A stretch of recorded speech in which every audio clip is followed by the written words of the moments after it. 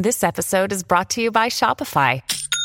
Forget the frustration of picking commerce platforms when you switch your business to Shopify, the global commerce platform that supercharges your selling wherever you sell. With Shopify, you'll harness the same intuitive features, trusted apps, and powerful analytics used by the world's leading brands. Sign up today for your $1 per month trial period at shopify.com/tech, all lowercase. That's shopify.com/tech.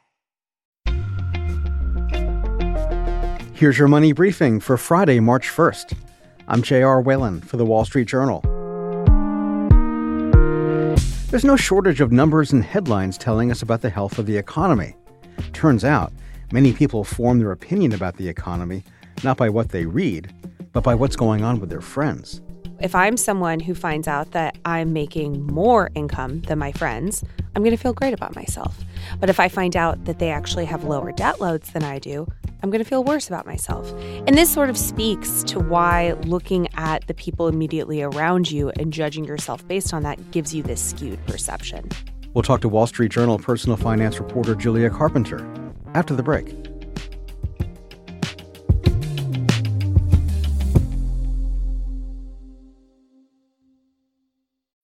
When you need mealtime inspiration, it's worth shopping Kroger, where you'll find over 30,000 mouth-watering choices that excite your inner foodie. And no matter what tasty choice you make, you'll enjoy our everyday low prices, plus extra ways to save, like digital coupons worth over $600 each week. You can also save up to $1 off per gallon at the pump with fuel points. More savings and more inspiring flavors make shopping Kroger worth it every time. Kroger, fresh for everyone. Fuel restrictions apply.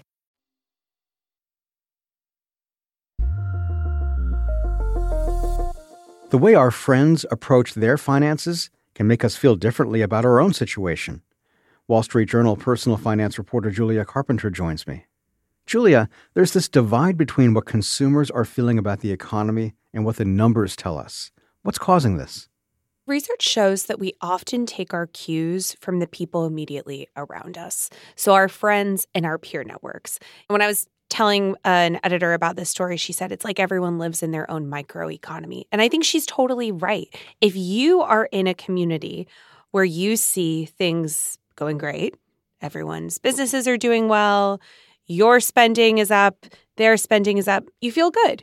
If you're in a workplace where there have been layoffs recently, or you're in an industry where CEOs are sending emails that are scary, then you feel bad. And you don't connect those two different realities together. Are there particular areas of personal finances that people often compare to their friends and their peers? The number one thing is income. The other thing is debt. So there's an incredible study out, and I interview some of the researchers for this piece, looking at how we assess and rank ourselves within those peer groups. So if I'm someone who finds out that I'm making more income than my friends, I'm going to feel great about myself. But if I find out that they actually have lower debt loads than I do, I'm going to feel worse about myself. And this sort of speaks to why looking at the people immediately around you and judging yourself based on that gives you this skewed perception. Is there more to know beyond just those top-line numbers? Totally. Think about what people give as the highlights and think about what they conceal. Someone's income might be high, but they might carry a lot of debt.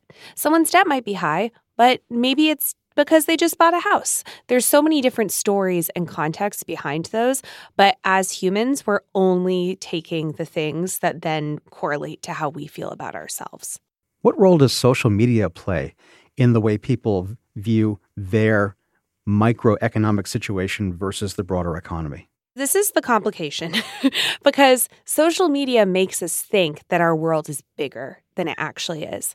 Whereas if anybody has spent a lot of time on Instagram knows, you're really only seeing people who are like you, mostly.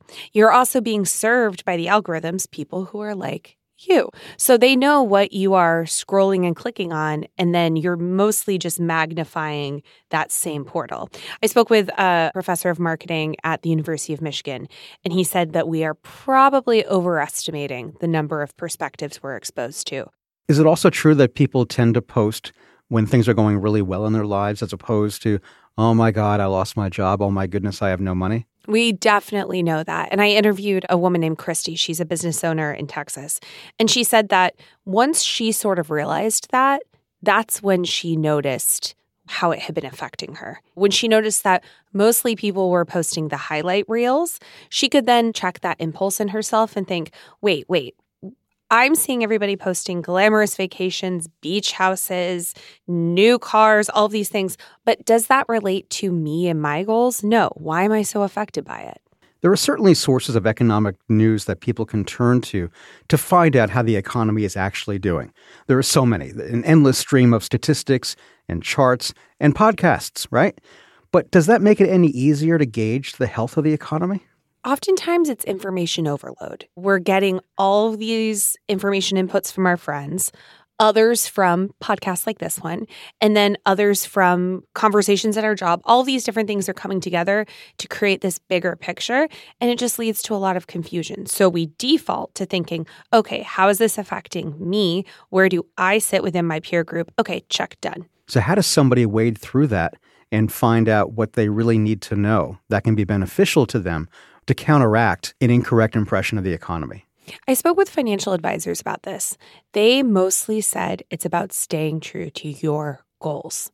So if your goal, I'll go back to Christy's example, is to fund your kid's college education, not to buy a beach house, then when you see everyone posting beach house pics, you can think, you know what, that's not my goal. My goal right now is to put my kids through college. Pushing that aside, focusing on this, am I able to put my kids through college? What is my individual household financial picture? Okay, I'm in a good position to put my kids through college. Then you can sort of correct and feel better about that. Her husband made a really good point, though. He made a good point that you have to balance both things. He said you have to have the 1,000-foot view and the smaller view. And especially for them, they're small business owners, they have to think about how their business is affecting their personal finances, but also the financial health of their greater community and that of their employees. So it's a lot to juggle all at once, but holding both pictures, the micro view and the bigger view, is the key to feeling like you have a grasp on what's happening. And that can help them toward a basic tenet of personal finance we talk about all the time, and that is to be able to set financial goals for yourself.